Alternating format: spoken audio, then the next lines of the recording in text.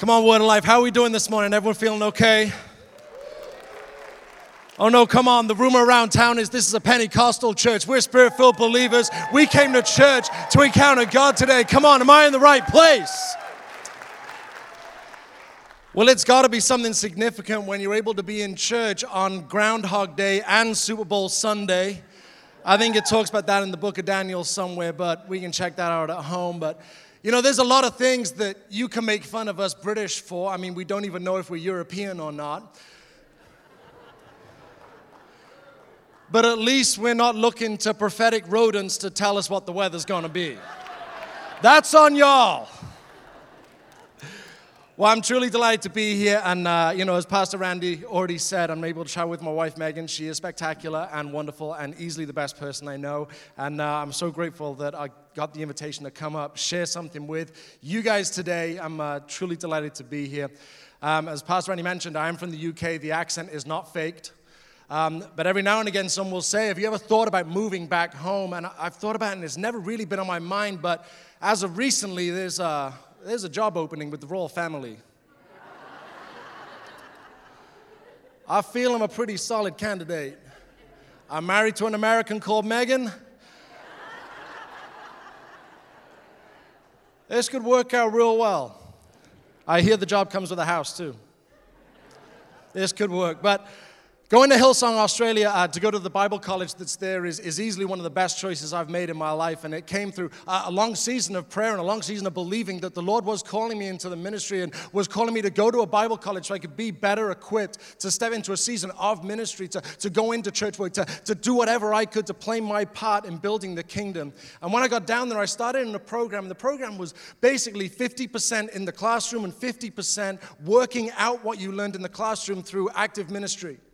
And so that was the program that I did, but after a number of months, my attention started to drift towards another program that was available, and it was a degree program. It was a degree in theology, and it was 100% in the classroom. And anything you did around the church, any ministry that you were a part of, it was all on your time. You didn't get any credit for it towards your schooling. It was just a decision that you made, and you did it or you did not. It's up to you. But the program itself was all in the classroom. It was all in the library. And I knew it was a good decision to make. And to this day, I believe it was the right decision for me to switch to that program. But on the Sunday morning, the course was going to start on a Monday. And on the Sunday morning, I'm in church and I'm praying about school. I'm making this big change. I'm switching programs, going from one to another, and I'm praying through it.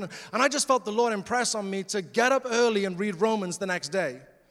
Now, if the Lord tells you to do something that's going to drastically change your life, you take your time with it, you get wisdom and you get advice and all that. But if you're told to get up early and read Romans, I mean, what's the worst that's going to happen if you heard wrong?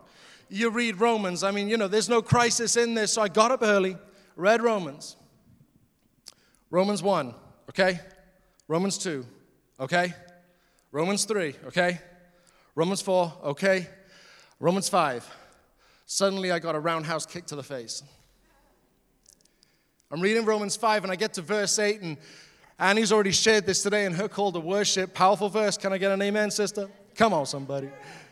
She's already shared this in the call of worship today, but when I read this verse, it smacked me. And the verse is this, Romans 5:8, but God demonstrates His own love for us in this, while we were still sinners, Christ died for us. And the reason this meant so much to me, and I knew the reason that God had made that scripture come alive and that scripture be electric for me that moment, was that I was about to enter into a program. I was about to enter into a degree program that was a lot of head stuff. It was a lot of thinking about different philosophy, a lot of history, learning a lot of church languages, going into a lot of the intricate details, debating about who's right, this theologian or that theologian, and what historical path has the church taken to come to these conclusions, what doctrine, all this stuff in their head. And this was the Lord's way of telling me, Tom, you need to keep focused on who I am and what I've done in your life. You need to focus on the cross. You need to focus on the empty tomb, because while you were still a sinner, before you ever even tried to clean up your life, before you ever even tried to come close to me, before you ever even tried to follow me, while you are actively pushing me away, while you were deliberately and intentionally pushing me away and rejecting me and wanting nothing to do with me, that's the moment that I paid a price for you that you could never ever pay for yourself. See, I'm glad I did this program. To this day, I'm glad, and it's helped me tremendously in ministry that I did this degree in theology. But what was going to keep me all in, which I understand is a series that you guys have just come to the end of, what was going to keep me all in was not learning more and more. It was not adding to my insight. It was not adding to my knowledge. What was going to keep me all in was focusing on that cross. That was what was going to keep me all in. Seasons in life happen, and they have a way of getting us to question, does God love me? But this scripture says that we know God loves us. God loves us. He demonstrated his love for us by Jesus being on that cross. Not when we most deserved it, but when we least deserved it. And this focus and this passion to have for the gospel, this is something that I never ever want to get watered down. This is something that I never ever want to lessen in my life. And I hope if you're here as a believer today, that's the cry of your heart too. That you want to be more passionate for God than you've ever been before. Hopefully this All-In series has inspired you to live a life more focused on the good news of Jesus, more focused on who he is, more focused on what he's got for your life, that there is a plan and a purpose for you, and he doesn't want you to miss out on it, and you shouldn't either. A number of years ago, I was able to speak at a youth gathering. Multiple youth groups got together when we were youth pastoring in Montana. As we gathered together for this youth conference, I was planning the message that I was able to share, and I wrote down point 2, subpoint C. I wrote something down. Point 2, subpoint C, I wrote something down, and I had no idea how important the phrase that I was about to write down would come to mean to me. I wrote this down as something that I wanted to share with some teenagers. It was a subpoint of point number 2, and I wrote down, if you believe that Jesus is who he says he is, the only logical response is to follow him with everything. I know that's a mouthful. Well, let me break this down and why it's come to mean so much to me. And I would even go as far as say this phrase has come to shape my entire philosophy and idea of what it means to be a Christian, what it means to live a life pursuing God, what it means to be all in, what it means to want to see God's plans unfold in my life. That if I believe, if I'm not the person next to me, not the person that invited me to church, not the person that's praying for me, if I believe that Jesus is who he says he is, if I believe that when Jesus says that he loves me, when Jesus says that he died for me, when Jesus says that he has a plan and a future for me, I believe that. If I believe these things, then the only response that makes sense is to follow him with everything. If I were to believe all those things, if I were to believe that Jesus is who he says, and my response to that was to follow him half-heartedly, if my response was to follow him kind of, sort of, half in, half out, Sundays only, that makes no sense at all. If he is for real, if he did raise from the dead 3 days after he was on that cross for me and for you, the only logical response is for us to follow him with absolutely everything. And my belief is, and my experience from my life, I've been a Christian now for 16 years. My belief is that if I keep locked and that God demonstrates his love for us in this, that while I was still a sinner, while you were still messed up, while you were still trying to figure it out, while I was an absolute disgrace, he died for me. And if I believe that, my only logical response is to follow him with everything. Keeping focused on that has served me well. And friend, I'm here to tell you, I believe that God is calling us, Christians all over this nation, to go in a deeper commitment and a deeper desire to follow him with everything, not kind of, sort of, not wishy-washy, not half in, not half out, not Sundays only. But I believe that there is a call on the church to rise up and take their place as sons and daughters of the King of Kings and the Lord of Lords, to live like there is a plan and a purpose that is on your life and on mine. And I don't know about you, but I remember what it was like to be far from Jesus. I remember what it was like to live far from him. I remember what it felt like to try and go through life distant from God with a relationship with God that was broken. I remember it, and I remember it well, and I believe that I'm not the only one in this room today that remembers that. It felt like you were lost. It felt like you were lost. You know, if you've ever been driving around, maybe you're in a town that you've never been in before, and the GPS is letting you down, because that happens. You're driving around town that you're not quite sure where you're going, and the person you ask for directions says, take the third left, and you've been past one left, two left, and there's no third left, and you've been driving for 20 minutes. That feeling of being lost. Maybe you've been in a building that you've never been in before, and it's not quite sure how you need to get to the office, you need to get to, or the place you need to get to in this building, and that feeling of being lost, it just brings up that anxiety, that feeling of being uncomfortable. If you're in the car and you're feeling lost, for some reason I find it helps if I turn the music down. But that feeling of being lost is such a horrible feeling, and yet I can look at my experiences of living life distant from God, distant from Jesus, and I felt that feeling of being lost was just how I went through life. Just feeling lost, feeling aimless, feeling direction, just constantly panicking, feeling like I don't quite fit in, not kind of feel like I can quite be myself because I've got to try and squeeze into some kind of expectation that I've put on myself and others are putting on me. Just that feeling of being lost, it just brings up all kinds of negative emotions, negative way to go through life, and it's horrible. And as we go through life feeling lost like that, the enemy comes in and the world comes in and says what, in my personal opinion, is probably the most destructive lie that the world can give and the enemy can give. In that feeling of being lost, the enemy steps in and says, I can help. And that panic of feeling lost, that devastation of feeling lost, that panic, that incredible discomfort of feeling lost, at that moment the world steps in and says, I can help. And the world makes promises left and right that it cannot and has no intention of keeping. And if you're alive today, you are a part of this generation. It's not just the young'uns.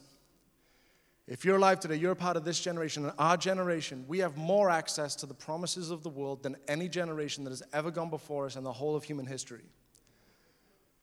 Our generation, we have more access to the things that the world will tell us. This will help you stop feeling lost than any generation that has ever gone before you.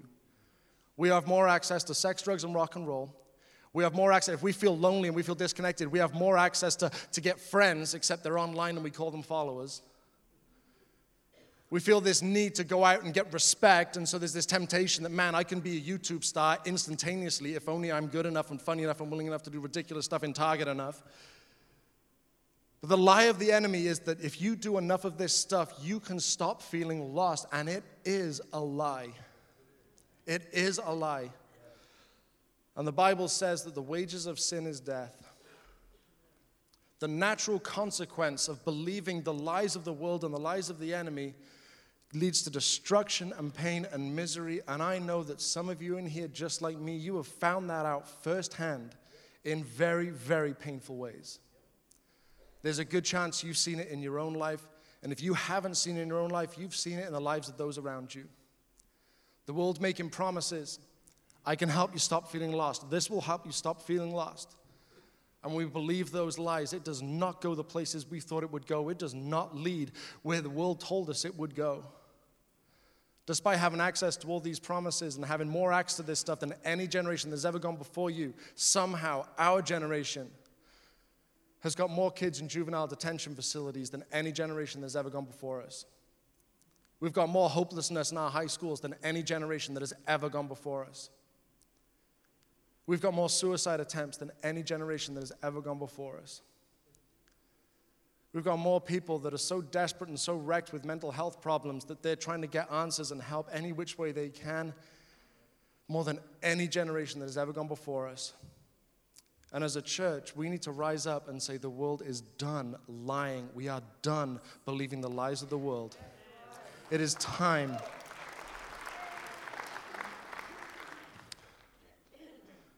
Incredibly, in the moments where we feel lost, this is when Jesus steps up. Says, I am the way.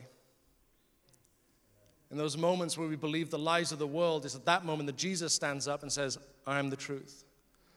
And the moment we're experiencing the death that comes from believing the lies of the world, Jesus steps up and says, I am the life. I am the way, I am the truth, and I am the life. And I don't know about you, church, but this is some good news today. This is something that is worth being passionate about. If you believe that Jesus is who he says he is, if you believe that Jesus is the way, the truth, and the life, the only logical response is to follow him with absolutely everything. And if that's where your focus is, if that's where your eyes go to, if that's what you're locked in on, if this is where your attention is, if this is where your priority is, things start to change. Life starts to change. Life starts to look differently. The way you make decisions, the way you respond to things, your values, they all get flipped upside down and inside out. And the entire life starts to change, and it starts from the inside out. And I don't stand up here, and I certainly don't pretend to be some genius, but I was able to read something a number of years ago, and it stuck with me. I wanted to share it with you today. So the Greek word for repent gives a great deal of insight. See, when we often say repent, it's a church word. Outside of a church context, or outside of a Bible reading, it's unlikely that you would come across the word repent just through everyday life. It has become a church word. And it's come to mean that, you want forgiveness, or it's come to mean that you're going to make a 180-degree turn in your life, and that's all true, but there's a deeper meaning to this. There's a broader meaning to this. So the Greek word for repent is metanoia. And the word metanoia, according to the Strong's Concordance definition, the Strong's Concordance is a trusted Bible dictionary, says to change one's mind or purpose. To change one's mind or purpose. So when you read in the Gospels that when Jesus began his ministry, he started saying, repent, for the kingdom of God is near, which is what Jesus was saying right before he started launching into his ministry. Repent, for the kingdom of God is near. What he's saying is, there is a kingdom coming. I'm going to be the king of that kingdom. I want you to be a part of it. But for you to be a part of it, you have to think differently than what you're thinking right now. Your values have to change from what they are right now. If you want to take your place in the kingdom, your value system has to completely flip upside down. Repent, for the kingdom of God is near. And those of us as Christians, we know oh so well what that's like when we first get saved. You remember what it's like when your entire system of belief suddenly flips upside down, onside its head, and you just, okay, I got to rethink everything in the light of how incredible God is. And Romans 12:2, a very familiar verse to many of us, is don't copy the behavior and customs of the world, but let God transform you into a new person by changing the way you think. It is a heart and a mind transformation that God leads us on as believers. Another verse I'd like to share with you, 2 Corinthians 3:18. So all of us who have had that veil removed, all of us who are believers, all of us who have been saved because we believed in the good news of Jesus, all of us can see and reflect the glory of the Lord. We can reflect the glory of the Lord that we have experienced, that has transformed our life, that has saved us and set us free. We can reflect that glory to the world around us.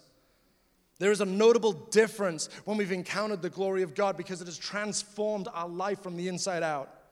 And the Lord, who is the Spirit, makes us more and more like Him. This is an ongoing thing. There is not a single person here who could say with a straight face that they got this all figured out. This is an ongoing thing that the Lord is committed to helping us walk through as we are changed into His glorious image. And this transformation leaves a notable difference in your life. The people around you will be able to point out that God is working in your life. They may not understand it like that. They may not describe it as that. But as you go through life, people will be able to see, man, God is working in this person. This person's life is changing. This person is different than they were 6 months ago. This person is not responding the way they used to. They're not acting the way they used to. Why? Because God is busy on the inside. God is busy churning out the junk, and He's busy kicking out the junk that we've picked up over the years. And He's committed to getting us, cleaning us up, and transforming us more and more into His glorious image.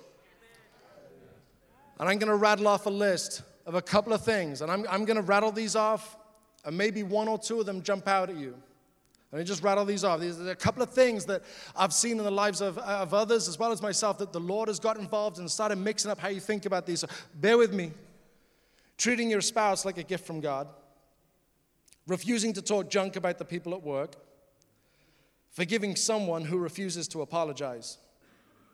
Looking for ways to encourage others, working hard at work or college to the glory of God, speaking words of life and love to our kids, finding time to pray for people who have hurt you, restoring a relationship by apologizing first, taking responsibility when it's easier to give excuses, being careful about who you let influence you the most, loving someone who drives you nuts, treating dishonorable people with honor, telling the truth despite the consequences.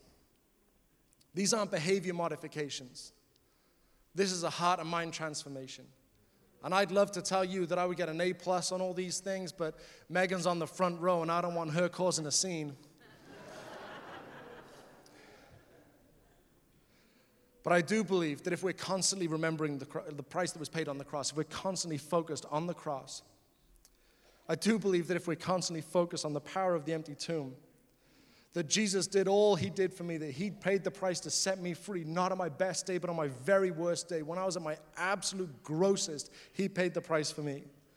So I don't have to live lost anymore. I don't have to believe the lies of the world anymore. I don't have to experience the pain and destruction that comes from sin in my life anymore because God's got himself involved. And my mind and my perspective have been truly transformed.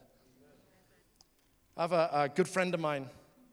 He's a pastor of a church in Boston, seeing great stuff happen. And I saw online, I follow his church on Instagram, and they had pictures up of baptisms that were happening, water baptisms. And so he was there baptizing people. And so the next time we talked on the phone, I just sort of brought like, hey, I saw water baptisms last week. Look fantastic. He's like, oh, bro, you no idea. What do you mean? He's like, oh, man, I got to tell you a story.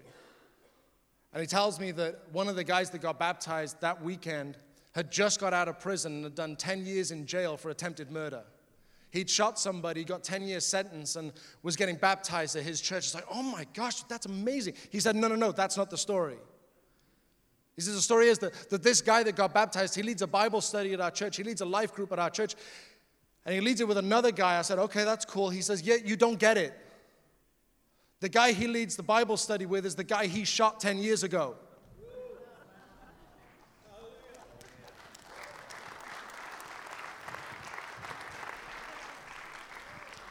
That doesn't happen by behavior modification. That doesn't happen by now you got to go and behave yourself and get your act together. That happens when God gets involved, the Holy Spirit gets involved and transforms your heart and your mind. To be able to forgive somebody that shot you and wanted to kill you, to go from being a dangerous killer to someone that wants to lead a Bible study, that's not behavior modification. This is the Lord God Almighty, creator of heaven and earth, getting involved on the inside. He's involved. He's committed to changing us, this ongoing, going from strength to strength, glory to glory, transforming us on the inside, cleaning us up, kicking out the junk that needs to get kicked out, and giving us hope and a future. Amen? I'm glad I came to church today. Come on, somebody. Imagine if we took this seriously. I say it all the time, and people that know me and people that hear me speak often, they're sick to death of me saying, if you believe that Jesus is who he says he is, the only logical response is to follow him with everything. But imagine we all took that to heart. Imagine if you committed right here, right now, today, you know what, Lord? I want to follow you even more. I want to be more committed to you. I want to value. We sang that great song today that whatever it is, all I own, all I am, everything, you got it. You imagine we actually started putting that into practice. Lord, it is all. Follow you with everything. How I think, how I respond, what I'm going to do at work tomorrow, how I'm going to process my day, how I'm going to respond when this happens, when that happens, how I'm going to start treating this person and that person, yes, even them. If we start changing that in light of our priority system being just changed and transformed dramatically in the light of how incredible God is and how good he's been to me and how good he's been to you, can you imagine how much that would change your life? And what if your entire life group decided you were going to live like that? You'd change this church. If this church decided we're going to live committed, that we believe that Jesus is who he says he is, and we're going to follow him with everything, the communities that you live in would transform. They couldn't not transform. If there's a church that is committed to, Lord, we're going to follow you with everything. We're going to respond differently. People around you are going to see, just like we just read in Corinthians, that we reflect the glory of God. People will be able to say, man, I can see there's something different about this Christian guys. There's something different about these people that are so passionate about following Jesus. They don't act like everyone else. I feel different when I'm around them because they're reflecting the glory of God. Come on, this is something that you can grab a hold of. And this could be something that would change your life and change the lives of people around you. And just imagine what would happen if we all committed on this together. That we're going to follow him with everything. Man, I don't even know where the revival would stop and start. But I believe that that's the kind of church that God is raising up in 21st century America. A churches that take the Bible seriously, a churches that take the gifts and the anointing of the Holy Spirit and the passion that he infused in your heart and the discipleship of saying, Lord, whatever it takes, I want to think, act more like you than I want to think by my default, which is messed up, lost, believing lies, and filled with all the kind of craziness that comes from believing those lies. I got a couple of questions for you. I'm going to wrap up. But I encourage you to write these questions down and maybe you have 10, 15 minutes to pray about this sometime this week. Just write it down. This is between you and God. This is not something that anyone from the church is going to follow up with, and maybe it's something you want to talk through with your spouse. But a couple of questions. The first one is, what's one thought pattern you're going to change right now? Maybe it was something from that list I rattled off when one of them sort of stuck with you and you're not like, yeah, that's the one. Maybe it's something you need to seek the Lord about. I don't know. But what's one thought pattern? Don't worry about 2 or 3. Don't worry about 8 or 9. Just grab one. And I believe if you're courageous enough and you're brave enough to say, Lord, what's one thing I can think differently about this week that is going to help somebody, there's going to be a blessing to somebody, that is going to transform my life? I believe he's going to answer you. And I believe you're going to know what that is. It may not be comfortable. It may not be easy. But I believe it's that kind of life that God's calling us to when we're humble enough to say, Lord, help me change how I'm thinking, even if it's that. What's one thought pattern you're going to change right now? Second question. What can you do to keep reminding yourself of how much God loves you? God demonstrates his great love for us in this, that while we were still sinners, Christ died for us. Is it getting in a life group? We've talked about it a lot at church today. They're coming up, and it's going to be a blessing. Is that what you need? Is that going to be helpful for you to keep your focus where it needs to be, to keep your attention where it needs to be? Is it committing to reading the Bible every day? And can I please tell you a secret about Bible reading? 1 verse a day is better than no verse a day. If you don't have half an hour, if you've never read the Bible before and you're not used to sort of going through a plan or reading the Bible by chunks and chunks, that's cool. Start where you need to start, but 1 verse out of the Bible a day is better than no verse out of the Bible a day. Start where you need to start, and I believe that that's going to help you focus on where you need to focus. Do you need to start taking 1 minute a day? If you're not used to praying regularly, do you need to just take 1 minute or 30 seconds a day and say, I'm going to spend this 1 minute praying and thanking God for what he did for me on that cross? Again, this is not me telling you what to do. It's not anyone from the church telling you this is what you need to do. This is us inviting you to go to the Lord and say, Lord, what is one thing I can do to keep me focused on that cross? What is one thing that is going to help me remember the incredible price you paid for me when I least deserved it? I want to invite you to stand, and I'll share one more Bible verse with you, and then we're going to go back into a time of worship.